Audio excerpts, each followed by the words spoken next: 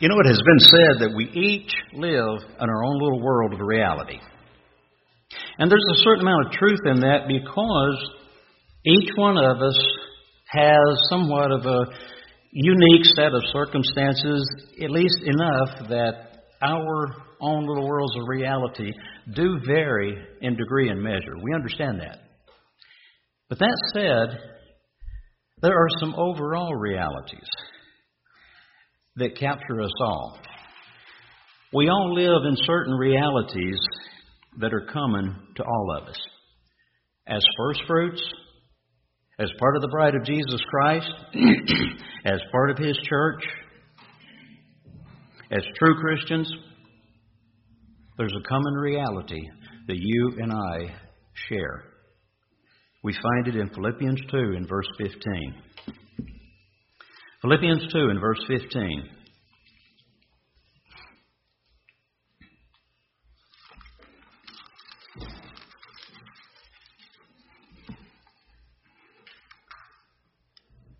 Philippians 2 verse 15, to the people of God, to you and me, who are part of God's people, that you may be blameless and harmless, the sons of God without rebuke, in the midst of a crooked and perverse nation, among whom you shine as lights in the world.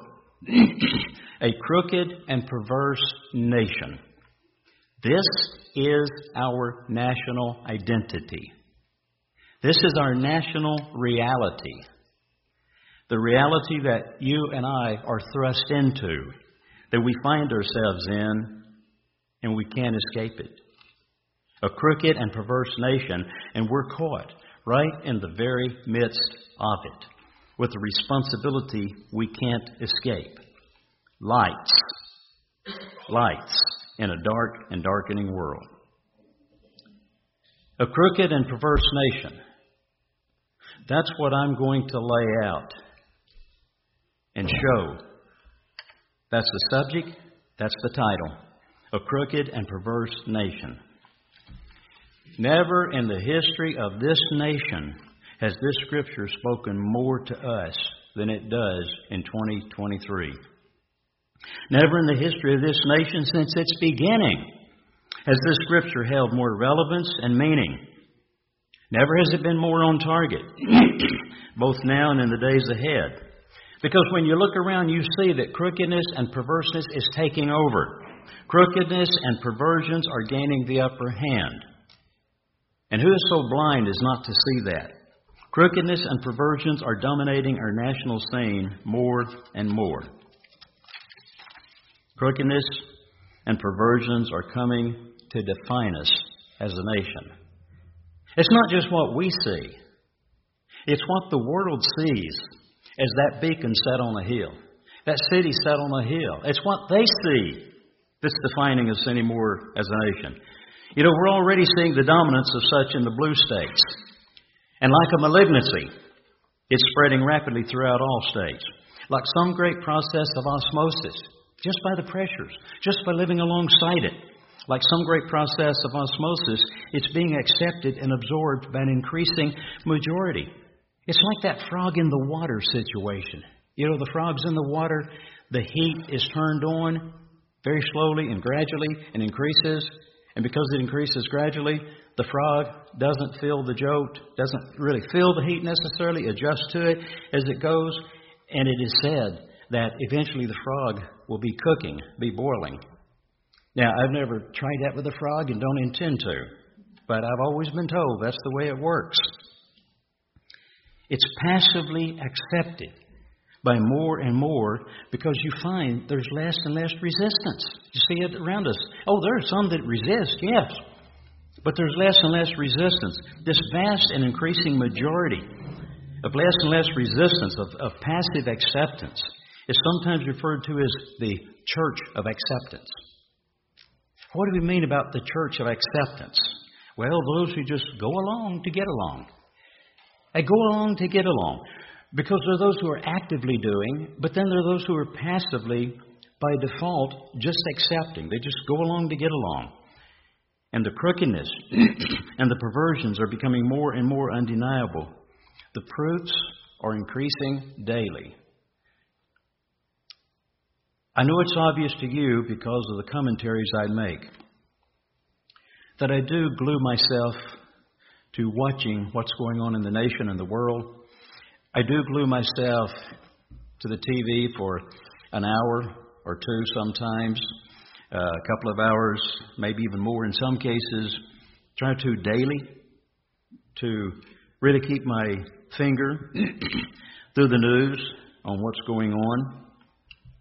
You know, one of the recent proofs that problems are increasing daily is President Biden's mandate that all government offices, federal offices, have to be equity staffed.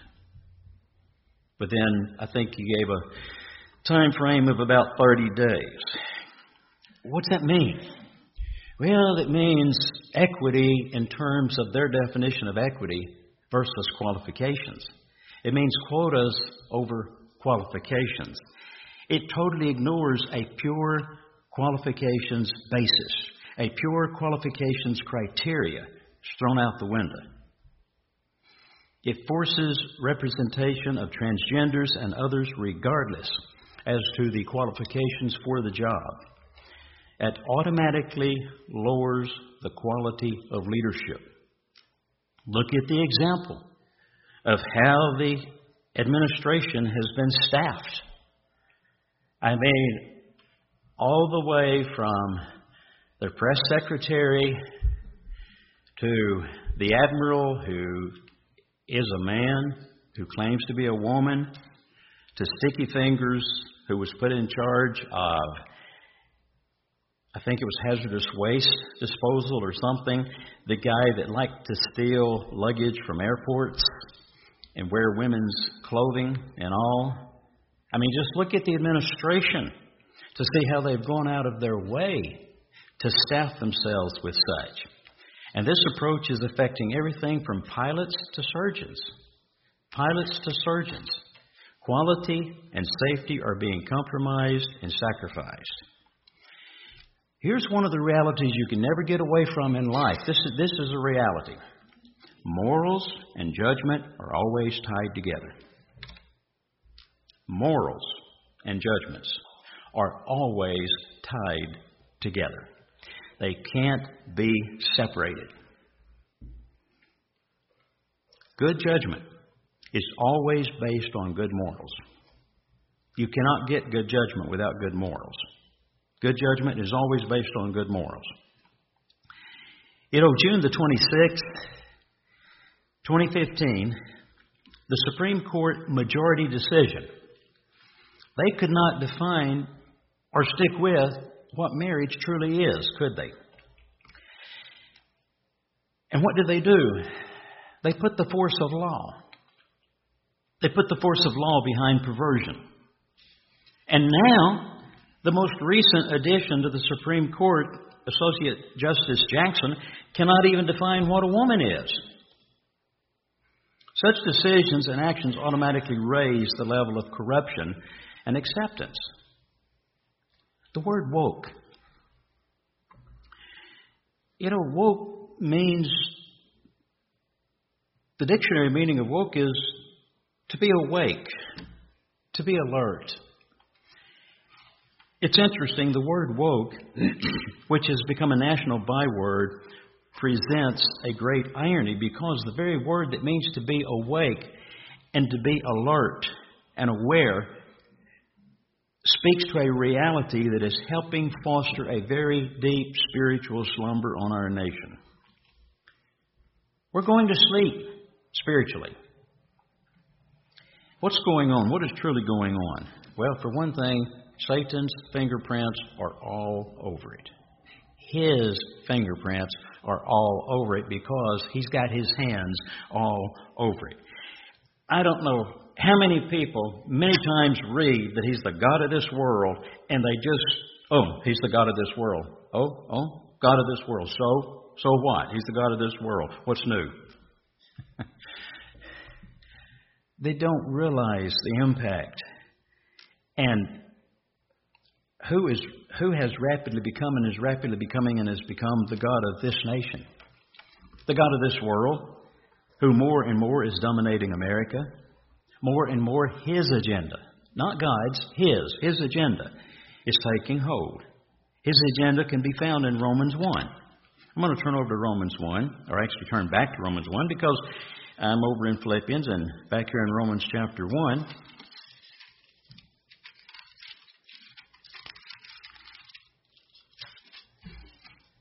You can find His agenda here in Romans 1, and it can be stated in 3 words.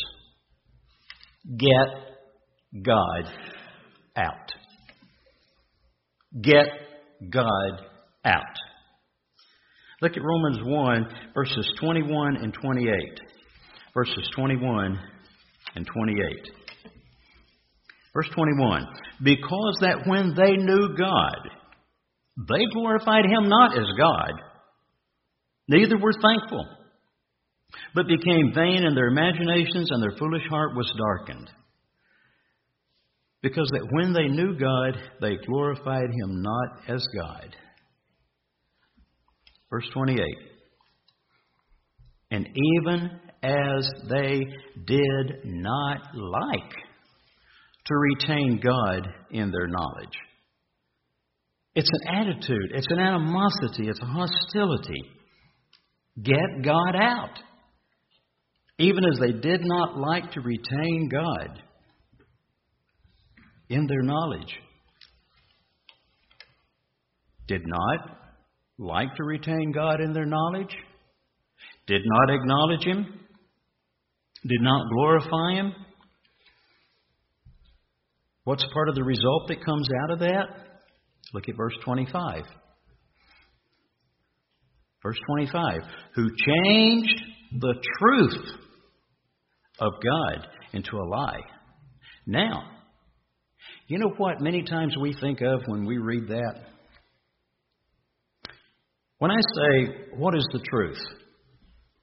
You will say, and I will say, and the first thing that many times comes to our mind is if we talk about the truth and we just use the word truth, we'll think, well, the Sabbath, that's the truth, that we should be keeping the Sabbath, which we should. The holy days, that's the truth. The coming kingdom of God, coming out of paganism and staying out of it.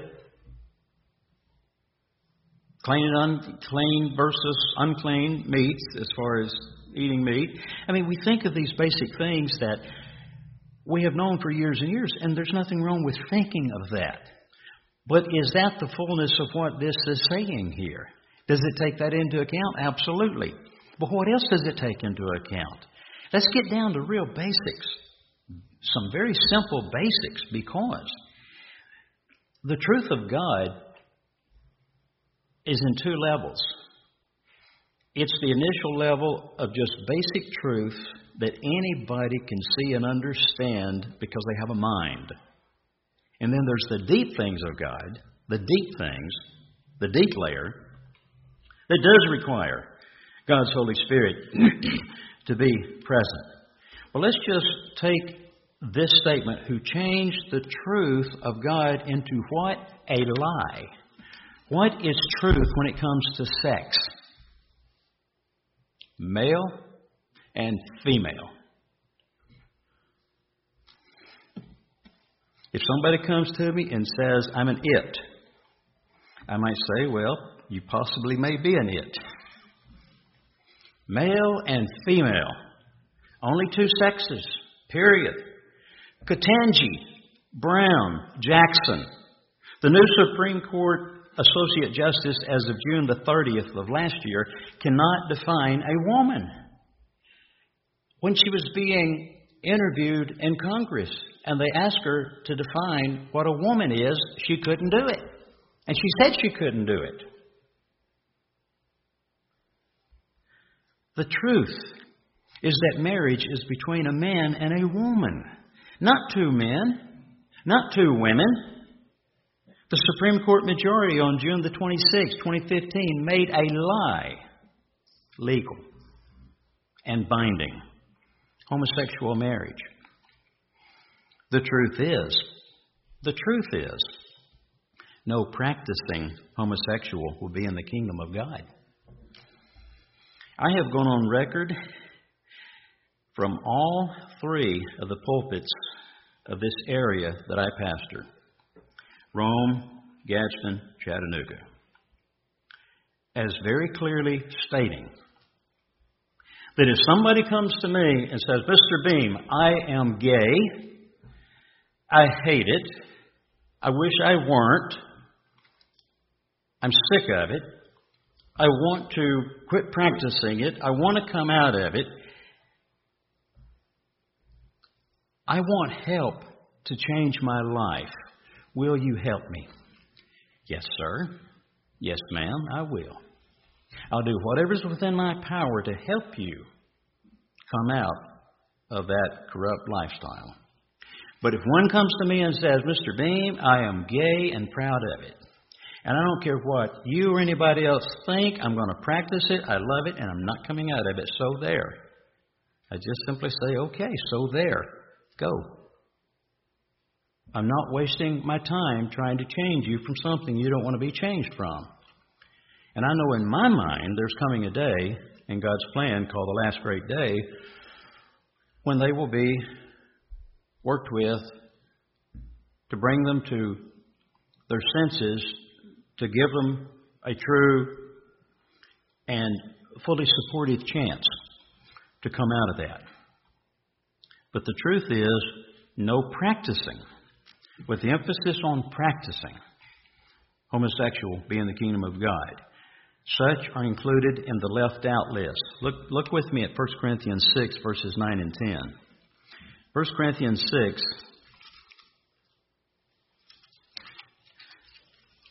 verses 9 and 10. Paul, in writing them, says, Do you not know that the unrighteous shall not inherit the kingdom of God? Don't be deceived. In other words, don't let anybody tell you otherwise and convince you otherwise, because there is no otherwise.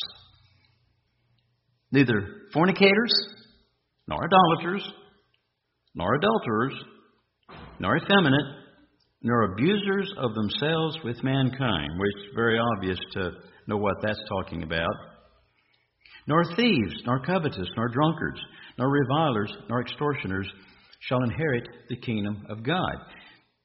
Those practicing these things are included in the left out list. Now, you might keep your finger here. I'm coming back. But I'm going to Revelation 22 and verse 15. The last chapter of the Bible. The last statement in Scripture to see if any changes. Now in verse 14, and again, we're talking, when you get to Revelation 22 and you're reading here, you're actually talking about the ultimate list. What I'm saying is you're talking about when the plan of salvation has been totally processed through the steps and stages as pictured by the holy days of God, when we're all the way completed with mortality. Blessed are they, verse 14, that do His commandments, that they may have right to the tree of life. They have eternal life. They may enter in through the gates into the city, heavenly Jerusalem, which would be on this earth at that time, because we're reaching way out to the end of the whole process. But who's gotten left out? Who's not there? Who won't be there? Who's left out? For without are dogs and sorcerers and whoremongers. This is heavy-duty company, isn't it? And murderers and idolaters and whosoever loves and makes a lie. That's pretty heavy duty. Sometimes people read in Scripture, you can find it in the Old Testament, but you also find it right here. They'll read, for without are dogs. Well, wait a minute. Dogs are left out? What's that referring to? In the lingo of the Bible, when dogs is used with people, it means sodomites. It means male prostitutes. That's what the word dogs mean, or dog means, when it's using the term with people. It's sodomites. It's male prostitutes. Back in 1 Corinthians 6. Heavy-duty list. Verse 11. 1 Corinthians 6, verse 11. And such were some of you. Some of you were fornicators. Some of you were idolaters, adulterers, thieves, covetous, drunkards, revilers, extortioners. Such were some of you. It's interesting, he puts it in past tense. Were. We're no longer practicing. Abusing yourselves with mankind. Abusers of mankind. Men with men, women with women. It's talking about homosexuality there. Such were some of you. You were practicing. In other words, you've repented and you're no longer doing it. Don't go back into it. This list includes homosexuals. See, Corinth was Sin City. It was one of the sin cities of the ancient world. The Greek culture was full of homosexuality. Full of it. It was viewed and accepted as completely normal. What do we see happening today in America regarding homosexuality, transgenderism, all of that? In the Greek culture, it was viewed and accepted as completely normal. The Greeks were the third world ruling empire. Babylonian, Medo-Persian, Grecian, and then Rome, of course. The Greek military unit was called the phalanx, P-H-A-L-A-N-X, phalanx. It was a block, their military unit. It was a block of heavily armed infantry, shoulder to shoulder, several ranks deep, fully developed by the ancient Greeks, and such a good arrangement that many others copied them for years and years, even into the European theater back in the 1600s, the 1700s, the 1800s. It was a very tough unit to crack in battle. And when the Romans first started fighting with the Greeks, they had a tough time. Their legions had a very tough time. And then they discovered something. The Romans discovered that with a lot of those military units, that there was a pretty heavy element of homosexual couples in those units. And they learned to lasso someone in the front rank, yank them out of the arrangement, and the man, the warrior's lover, would come out to try to save him and defend him. And they could start breaking the units up and make inroads. And many times it was a bit of an older man with a younger man. But it was coming. It was coming to their military. So there's a lot of things that are just kind of, in the shadows of history. You'll find it if you know where to go and research it and all. You'll find these things, but it's just not common knowledge out there. But anyhow, that was used against them to break up the unit to make an inroad. Now, part of the lie on this and other things is that love covers it all. You hear that anymore? Love covers all. If it's done in love, if they love each other, if they're monogamous, love makes it okay. The truth is, it doesn't.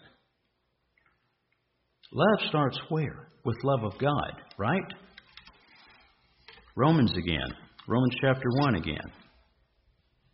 Love, true, bona fide love, starts with love of God. Verse 25, who changed the truth of God into a lie. That's not love of God. That's taking something of His and trashing it. And notice, worshipped and served the creature or the creation more than or rather than, as it can be rendered, the Creator.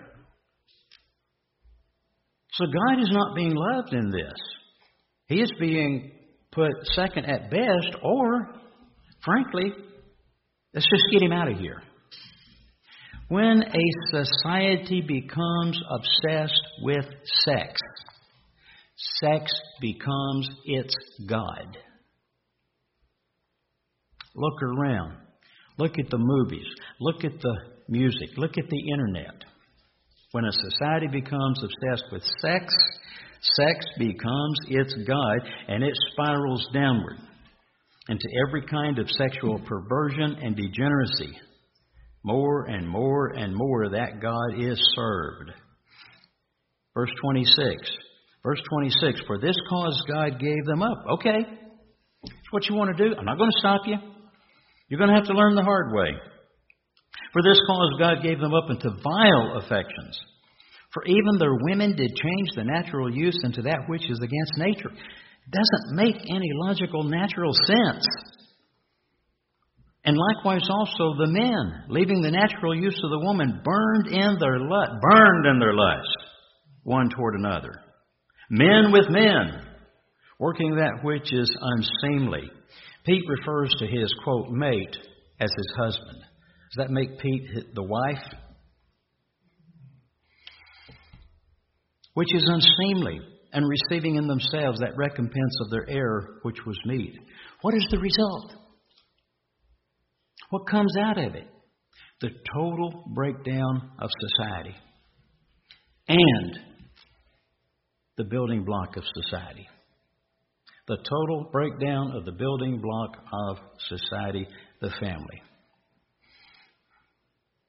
What is Satan's prime target in all this? The family. Why? Well, number one, because it's the building block of society. It's the building block of society. Break it down, and you break down society. It's not hard to figure out. Not hard at all. But you run into all kinds of biases and prejudices because we don't want God telling us what works and what doesn't. If you want to bring a society down, you have to bring down the family. You have to bring down the family unit because, again, it's a reality that as goes the family, so goes the society. Number two, you might say, because the family is reflective of God. That's what it's reflective of. It's reflective of God and His plans and purposes. The human family is parallel. It's a parallel to what God is doing by having a human race. It goes to the heart of an eternal purpose, an eternal family. And that could give us, in one sense, a third point, an eternal family. An eternal family, the family of God. Satan hates God. There's no other word for it. He hates God. He hates everything about God. He hates His plans. He hates His purposes. Anything to do with God is totally distasteful to him. He wants nothing to do with God except get in the way. Get in the way and disrupt, corrupt, defeat whatever he can. And as the spirit of the power of the air, these scriptures aren't in there just to take up space, like Ephesians 2:2, that Satan is the prince of the power of the air, the spirit that works in the children of disobedience. It's there. And he instills animosity. He instills hostility. I said here a while back, and I'll repeat it. Some of my messages aren't easy to listen to. They're easy to listen to by the converted. They're easy to listen to by those who love truth. They're easy to listen to by those who hunger and thirst for righteousness. But they're hard to listen to by the liberal mindset. They're hard to listen to by the Laodicean who kids himself or herself, well, everything's okay, I'm doing just fine, I have need of nothing. Yeah, that's hard for them to listen to. But not for those who love truth, because I'm going to speak the truth. No, he instills animosity, hostility, and to every degree and measure that he can. He wants to take people in society as far away from God and the things of God as he possibly can. Now, Satan knows God's family design. He knows God's design of family. And guess what? Satan knows. See, the problem is not always what Satan knows or doesn't know. It's more what he wants and doesn't want. But he knows. He knows how important family is. He knows its role. He knows what it's reflective of. He knows its purpose. And He knows the role it plays in the supreme purpose of God. He knows God's supreme purpose of having an eternal family. That's not a secret to Him. If a healthy family unit serves a greater family purpose overall, then the opposite is true. Then an unhealthy or broken family unit does just the opposite. Satan knows the value. He knows the importance of God's eternal family to God. He knows how important it is to God. See, Satan knows. He analyzes the proofs sometimes better than we do, maybe. He knows how deeply God's heart is set upon it. That is, upon having it, having a family. He knows the value God places on this purpose. See, He knows why Christ came and died. He knows. He knows it every bit as well as you and I do.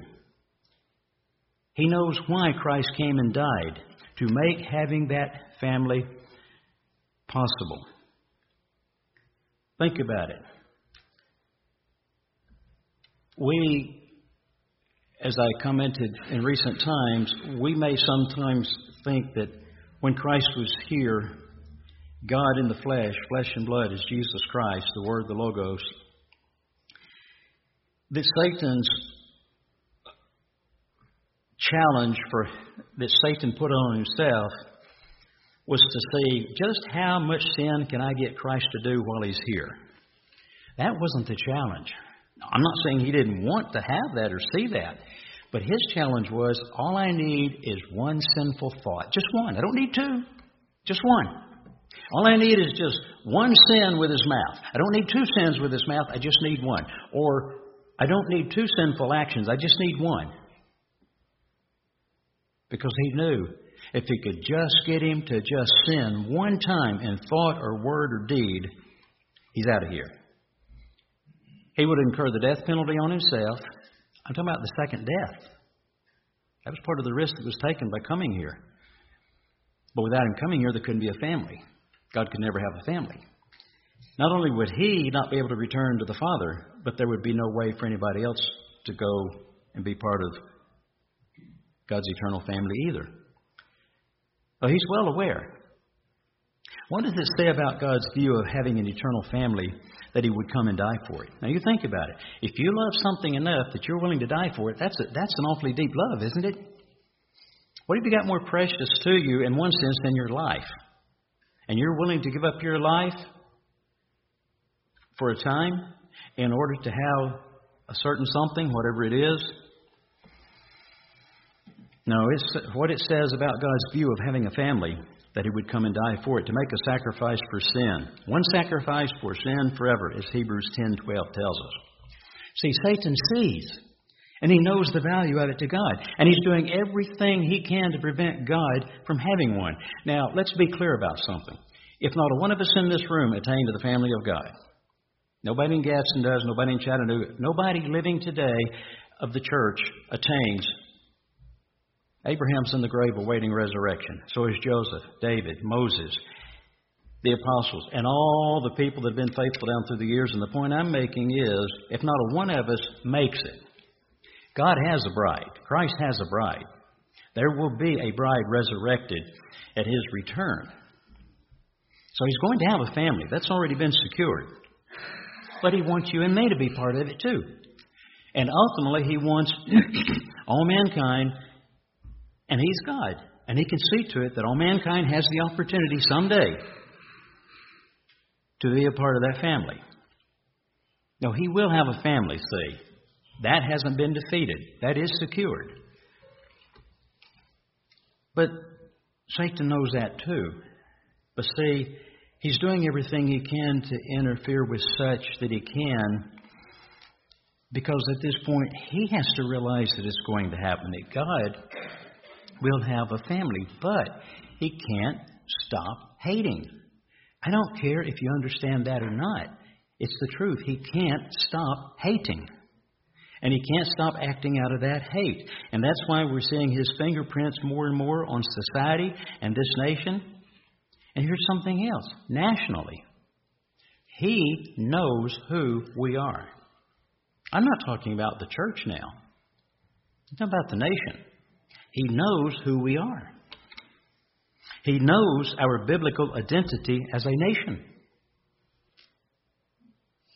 He has been there, going to and fro upon the earth, ever since he has been confined here, all through the 6,000 years almost of human history.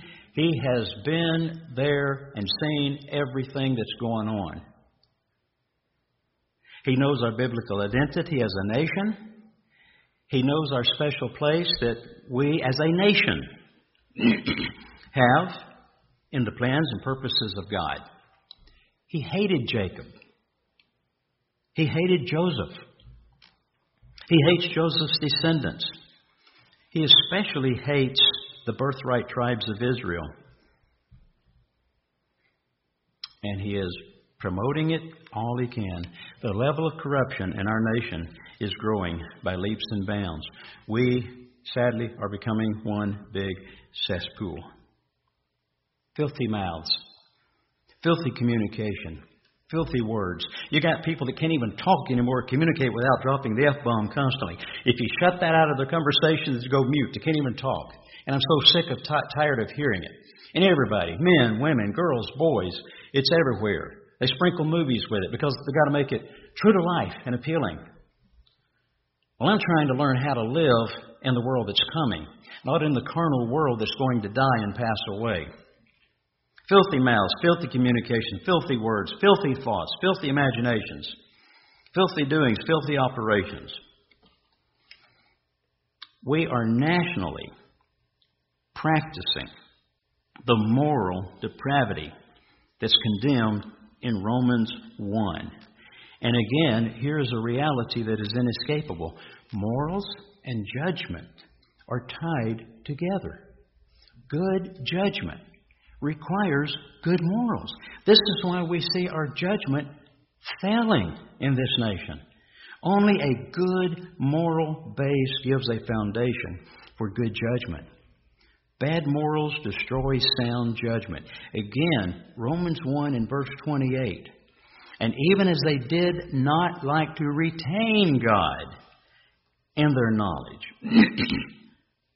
they didn't keep good morals. God gave them over to and here's that bad word, reprobate. Oh, that sounds almost as bad as infidel. How many times have you heard somebody say, you reprobate you? But what does it actually mean? If you have a margin in your Bible, it will probably show what the word reprobate actually means. It just means a mind that is void of judgment. Doesn't have good judgment. It's a mind that can't make good judgment, can't make good decisions, can't judge good, can't judge properly, can't judge rightly. A reprobate mind. Because of a bad moral base, no good judgment.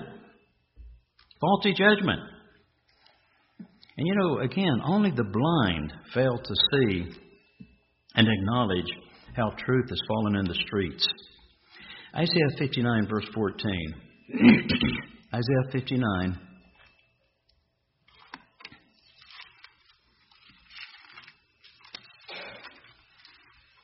And verse 14.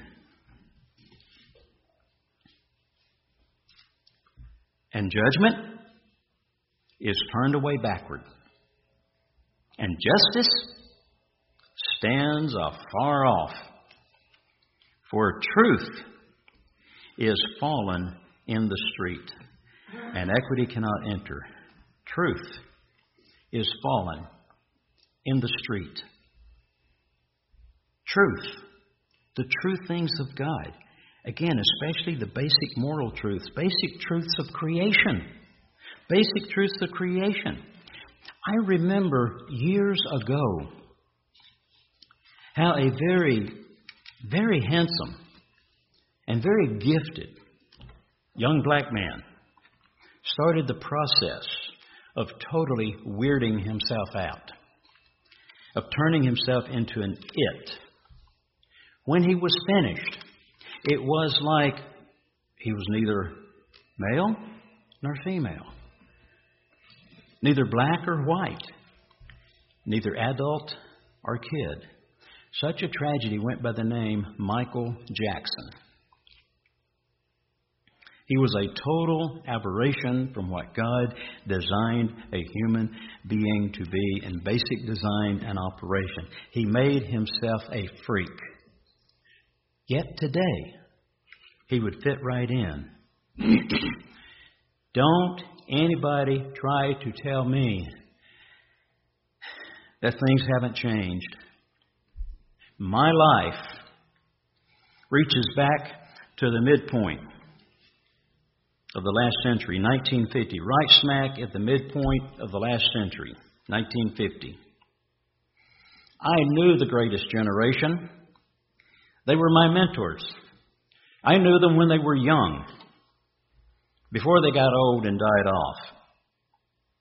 I knew America's grassroots as we were rising to our pinnacle of power and prosperity post-World War II. I have major reference points to compare to. I don't have to take somebody else's word for it. I was there. I lived it. I've seen the changes. I've seen the descent in our morals. I've seen the breakup of the family unit. I've seen the basic truths of God trashed and the acceptance of that trashing by a bigger and bigger majority. I have watched and I have charted the falling of truth in the streets.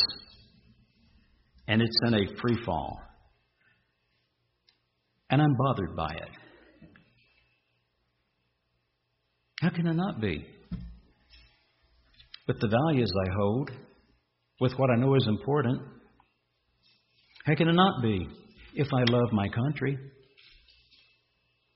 If I love this land that has been the greatest recipient of God's national blessings? Truth is fallen in the street. And there's no judgment. Verse 15, Isaiah 59, verse 15. Yes, truth fails. Truth fails. We're seeing it fail more and more all the time. It fails. And he that departs from evil makes himself a prey. And the Lord saw it. He sees the truth failing. And again, we're not talking here specifically about the deep things of God. It takes God's specific calling to give us opportunity for that level of depth. We're talking about that which is easily understood, that people just reading the Bible. People know that it's wrong to lie. They don't have to be told it's wrong to lie. They know it's wrong to cheat. There are things that they know. They know it's wrong to steal. There are things that people know are wrong. And the Lord saw it. The truth fails. And that even those who get out of evil are then targeted by those who don't want to get out of evil. He saw it. And it displeased him. He saw it. And it displeased him.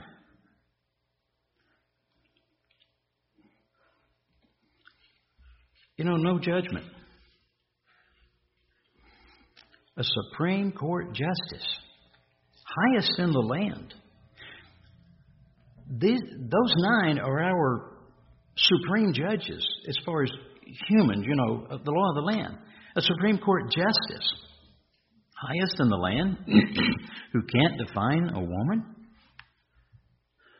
A 6'4" guy, 6'4" guy, Leah Thompson, who claims to be a woman, was a good swimmer, but couldn't win in the men's NCAA national championships. So all of a sudden, he's a woman. And he competes in the women's NCAA national championships and wins. And standing there at 6'4", and the woman who would have won got second place because he was in it. And she's so much shorter and smaller than him. Allowing biological males to claim womanhood with all the problems and corruptions that go with such allowance.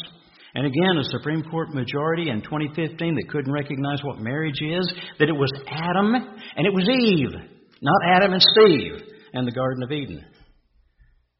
You never missed that point, did you? You got it. It was Adam and Eve. Steve wasn't in there anywhere.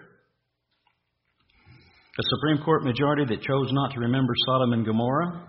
You think if there's any ancient situation that would be at least recognized pretty much, certainly by the overwhelming majority of the nation, you bring up the word Sodom and Gomorrah, almost everybody knows what you're referencing.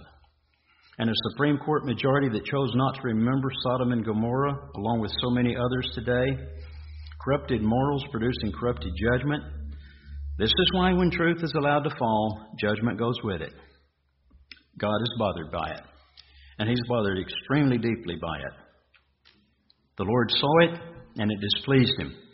Or as the margin can render, it was evil in His eyes, that there was no judgment. He's bothered. And guess what? He looks around to see who else is bothered. We're familiar with Ezekiel 9 and verse 4. Go through the city. Take note. Look and see who sighs and cries. Who is bothered by all these abominations they see. And notate them. Those who sigh and cry, those who are vexed by it, who are frustrated by it, who are bothered by it, like I am, God could have added, because He's bothered. Put a mark on them. Notate them. Single them out. See, I have lived long enough to see corruptions. I've lived long enough to see the powers of corruption. The corruptors get the upper hand in the land. Get the upper hand in the land. And at this point, they may never lose it till it's too late. We'll see. We'll have to see if God gives us a reprieve or not. But they have a totally corrupt agenda, and they're passing laws to protect it. They're passing laws to promote it. They're passing laws to enforce it. They're putting the force of law behind the corruptions. And you know, then when you resist that which is lawful, you're unlawful. Then you can be charged or fined or locked up. Verse 14, Isaiah 59, verse 14, and equity cannot enter. And of course, what God is talking about when He says equity is justice, is fairness. Biden's 30-day mandate for corruptions to be represented, qualifications secondary. Pilots and surgeons and others in critical positions caught in this. When I get on a plane, I want to know that that pilot flying it and his co-pilot are not there because of some quota, not because of some sex identification or some race. I don't care what the color of their skin is. That doesn't matter to me. What I want to know is they're sitting there because they are qualified to lift that plane off safely, fly it safely, and set it back down safely, because they got all the lives of those people in their hands. When you go into an operating room and you're going to be laid out on that table in there, you want to know that that doctor, be it male or female, black or white or brown, red, yellow, whatever, you want to know that that surgeon in there that's going to operate on you is there because they are qualified to do it, not because a quota had to be met. See, all of this is generating a breaking down and a failure of society with no power to stop it. You know, to call for national repentance, to implement national repentance would be to call for a reversal of this agenda. This agenda of corruptions. The devil knows this. He sees it. And He's seeing to it that the list, the agenda, is, again, being protected by law and tolerance and acceptance. See, it's not just law that's protecting it. Look at how many people are becoming tolerant of it. Look at how many people are just accepting it. And they say, well, no skin off my nose. It's their life, whatever they want to do. And they love each other, blah, blah, blah.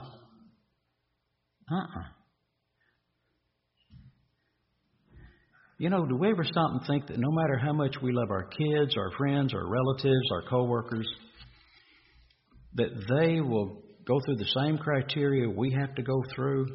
That if we want them in eternity with us someday, in the final analysis, they have to love God more than all the things that we make idols out of?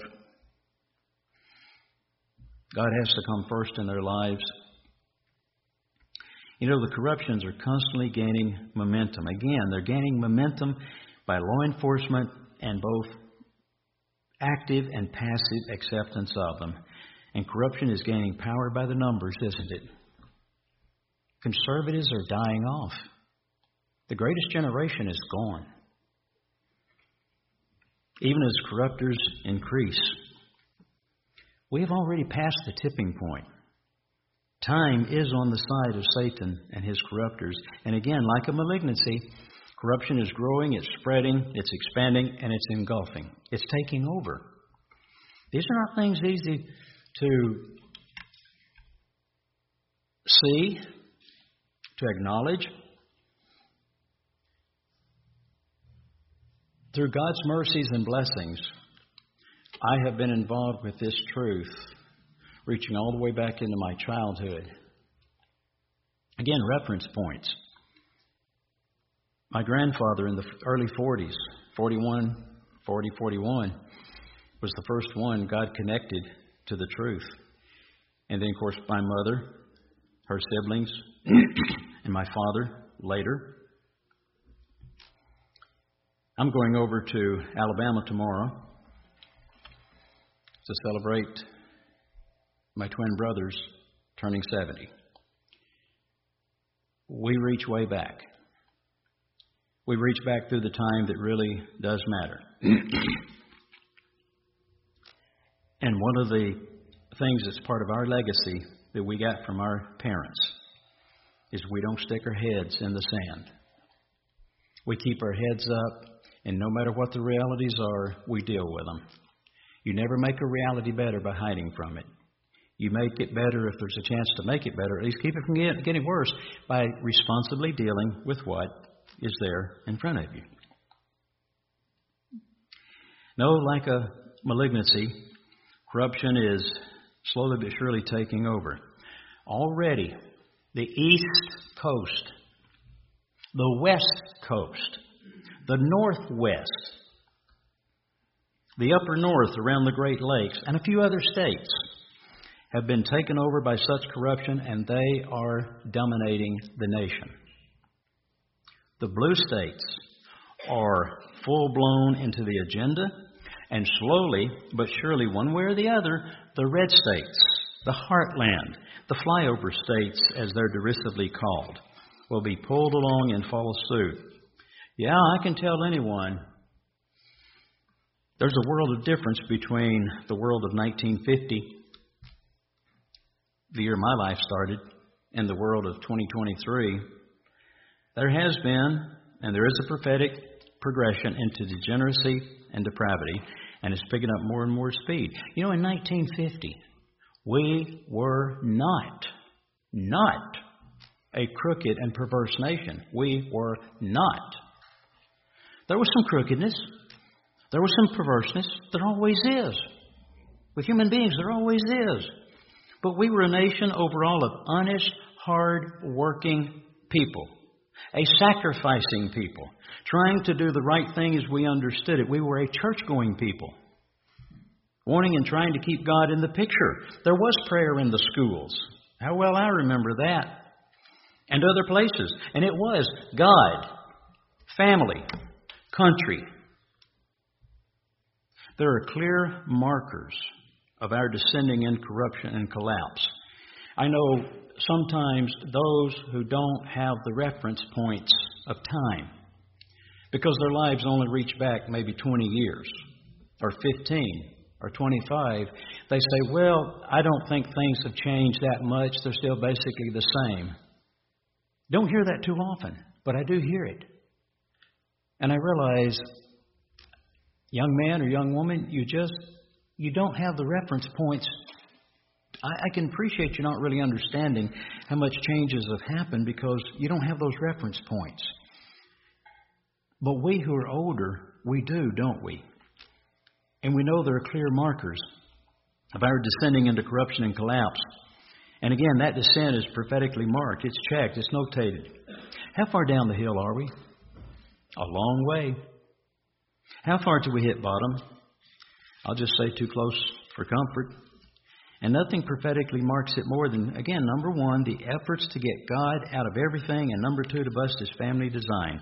To get God out of everything, because they did not like to retain God in their knowledge. And Jeremiah 2 in verse 19 says this. Jeremiah 2 in verse 19 says, your own wickedness shall correct you. And we're already seeing that happening. But it's going to happen a whole lot more in the years ahead. Your own wickedness shall correct you, and your backsliding shall reprove you. Know therefore and see that it is an evil thing and bitter that you have forsaken the Lord your God. Go with me, please, to Isaiah 1. As we wrap this up, I want to point something out. Isaiah 1, verses 3 and 4. Now again, Satan knows what our national identity are. I know what our national identity is.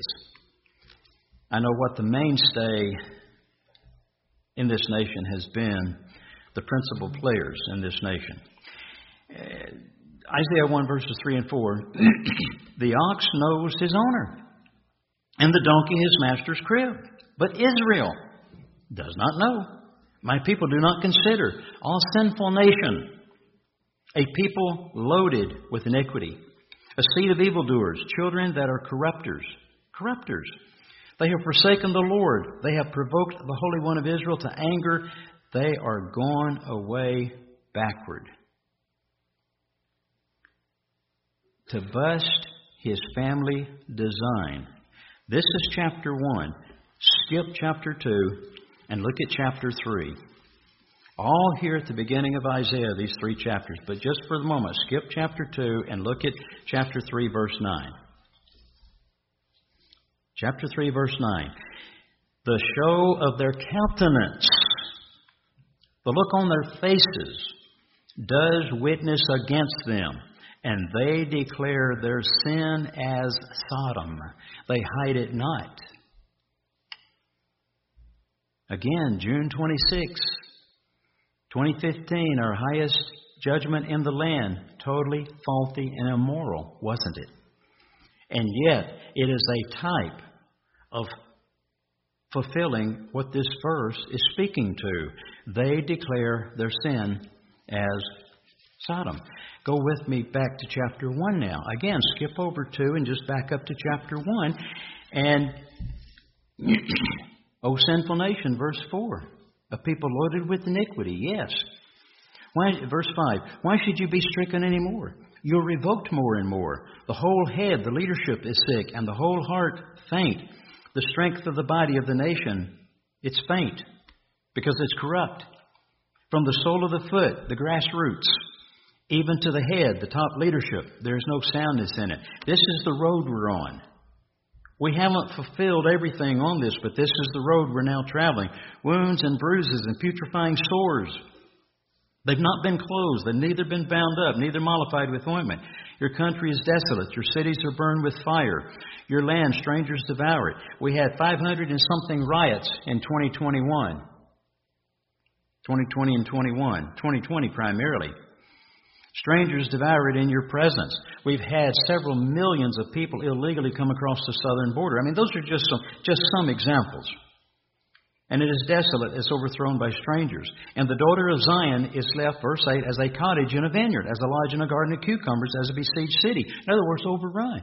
You have an abandoned house out there in a field where the kudzu takes over, let's say, and it will eventually just completely take over and hide the house even, just swamps it.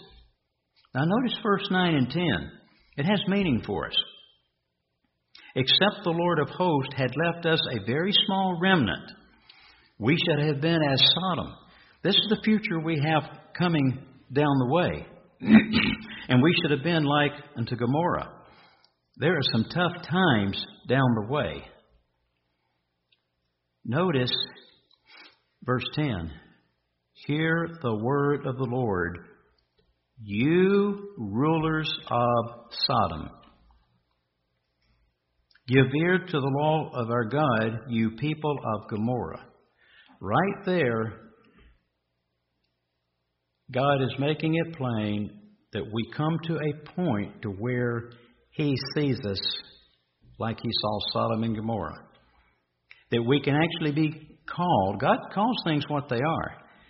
That we actually will come to a point where God calls us Sodom. He calls us Gomorrah. And nothing represents and reflects our national corruptions like our Sodom and Gomorrah conditions do. Our Sodom and Gomorrah laws. Robert Bork years ago wrote the book Slouching Toward Gomorrah. Well, we're not slouching anymore. We're already there. See, here's my question. Once we reach the point in our downhill slide to where God can call us Sodom and Gomorrah, we are near the bottom and the end. Once we are called Sodom and Gomorrah, we're not far from the Great Tribulation and the return of Jesus Christ. You notice you have chapter 1, and we skipped over chapter 2. What's chapter 2 about? Verses 2 through 4.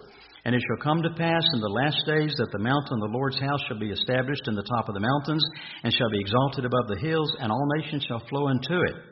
And many people shall go and say, Come, let's go up to the mountain of the Lord, to the house of the God of Jacob. He will teach us of His ways. We will walk in His paths. For out of Zion shall go forth the law, and the word of the Lord from Jerusalem. And He shall judge among many nations. We've read this so many times. And they shall beat their swords into plowshares, their spears into pruning hooks. Nation shall not lift up sword against nation, neither shall they learn war anymore. It is interesting how that Isaiah 2 and the prophecy of the reality and relief of the kingdom of God follows shortly after we're called Sodom and Gomorrah. That's the point I want to make. Very much tied together. Once we are called by God Sodom and Gomorrah, it's like a prophetic time marker. We can know we're very close. Are we now at that point? Are we now modern day Sodom and Gomorrah in God's eyes? Does that label now fit us? I guess only God obviously knows fully and truly at what exact point we're at. But He does know. Sodom and Gomorrah didn't want God in the picture, did they? And they wanted to practice every perversion under the sun. Anything went. It was a sexual free-for-all. More and more, that's America. More and more, that's our national reality. More and more, there are fewer and fewer to turn it around. There simply aren't enough to turn it around in this nation anymore. There's a Holocaust coming. I'll just say this. Don't bet your life on it being far, far away. Let me tell you something, and again, I say this because somebody can accuse me in dealing in fear religion or whatever they want. I will be a watchman as long as God so blesses me as a pastor, and to be a watchman, I'm going to call the shots like they are. People can do with it what they want. I don't live by fear, I live by faith, and there's a major difference. Where is the spiritual gain for people to stick their heads in the sand? And I've often thought, when God looks down upon this nation, how many butts does He see because heads are stuck in the sand with the butts sticking up in the air? You have to wonder sometimes. And it's sad. It's sad. Only God knows the distance to that time of Holocaust. Only He knows how close to hand it is or is not. But He does know what the distance is. And He's given us to know what to do in the meantime, because we do have something we have to keep doing in the meantime, don't we? So let's go back for closing, back to where we started, Philippians 2.